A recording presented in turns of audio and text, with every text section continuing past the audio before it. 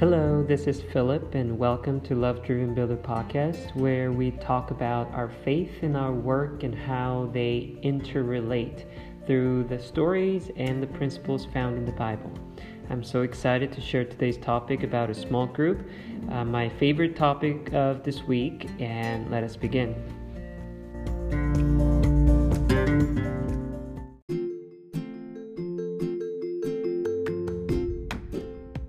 Have you heard of the largest church in the world?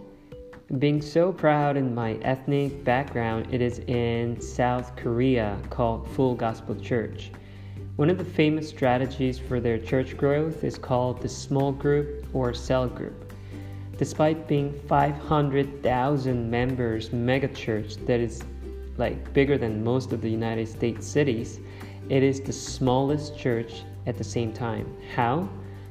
It's the small group. If you get sick or at the hospital, you'll find that there are people praying at your hospital bed and visiting you daily to pray for you. The secret sauce here is the power of the small group. It is that unitized care groups that sustain the ministry that is so big, but so small at the same time, so small enough for you to have family experiences at the same time. If I think of my own faith journey as well, especially when I became a born-again Christian during my college years, it was that family-like small group church that was made up of missionaries who made me feel like I'm at home, and a lot of cares, a lot of focused teachings, and praying for each other. This was possible simply because it was the small group. Now I attend a church service where several hundreds participate at a time, and although it is a large number, how many people I'm actually interacting with is actually very, very few people anyways. Yesterday, my family had visited another family's place, and we had meals together and kids played together. It was just so awesome. I felt physically fed, emotionally supported, I felt rested.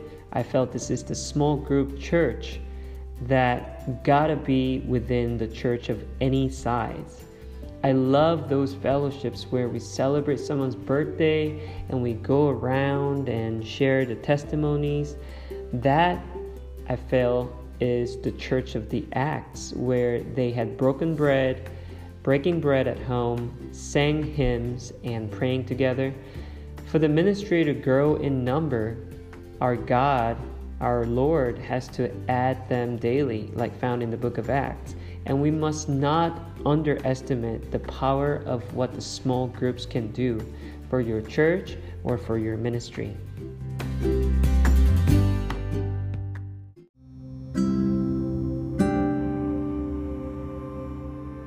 The first part of scripture comes from the book of Romans, chapter 16, verse 5. It says, "Greet the church that meets in their home." We actually covered something similar back in episode 02, Habit of Gathering.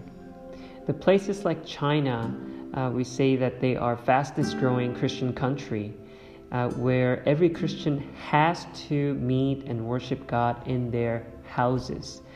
They call it house churches. And that are the biblical churches in the book of Acts. In this case, in China, you have to gather like this because of the communist government that persecutes Christians. So in a small group like that, your concerns, your voices can be heard, and you form the spiritual families who are genuinely interested in each other's welfare and extend their help whenever you are in need. Families are those who help when you are in the time of needs, right? Imagine how you'll be like when you face the problems and there's no one to help you. Definitely two are better than one, and where there are 2 or 3 people gathered, there is the presence of God. Second Bible verse comes from book of Acts chapter 6. I'm going to read from verse 1 to 7. It says, "In those days the number of disciples increased, and there were rumblings of discontent because the Greek-speaking Jews claimed that their widows were being neglected in the daily distribution of food. So they came to the apostles and said, "Why don't you do something about it?" They said, "It would not be right for us to neglect the ministry of the word in order to wait on tables. Choose 7 men full of the Spirit and wisdom, and we'll turn this responsibility over to them." They did that. They selected 7 men. The proposal pleased the whole group, and the word of God continued to spread, and the number of disciples increased in Jerusalem rapidly.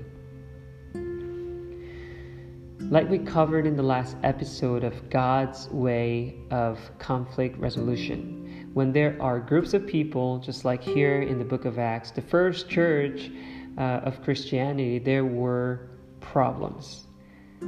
There were problems of food distribution at the Church of Acts, and apostles, they could not handle all of these problems as they were to devote themselves to care for people's spiritual needs.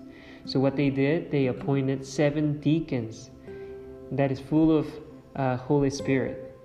Then these 7 deacons had divided various roles to serve the people with the needs that they had. The third scripture comes from book of Luke, chapter 8, verse 46. Jesus says, "Someone touched me. I know that power has gone out from me."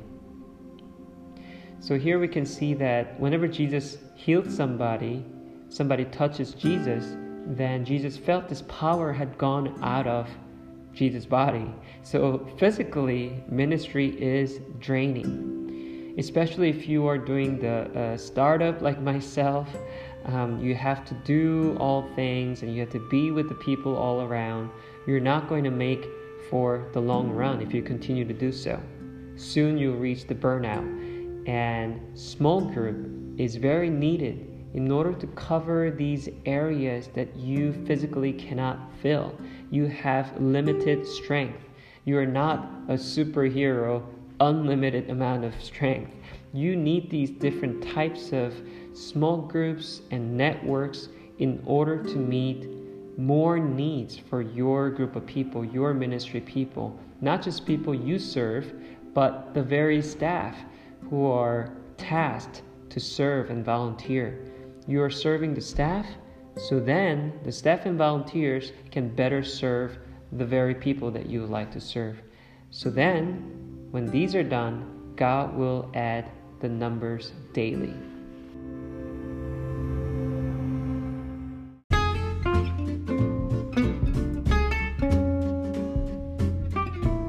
What did you think? I'm so excited because in our ministry, we have started a small group for volunteers who would like to learn English through the Bible. I am surely going to go over there for their first English level test, and I am praying for what God would do through this small group as they gather to pray, to learn, and to fellowship. I plan to create small groups for our ministry that is related to evangelism, that is related to the construction professionals, and hospitality. We also have a youth group that's upcoming. I'll ask your prayer for that. I hope today's podcast was helpful to you as well, and see you next time.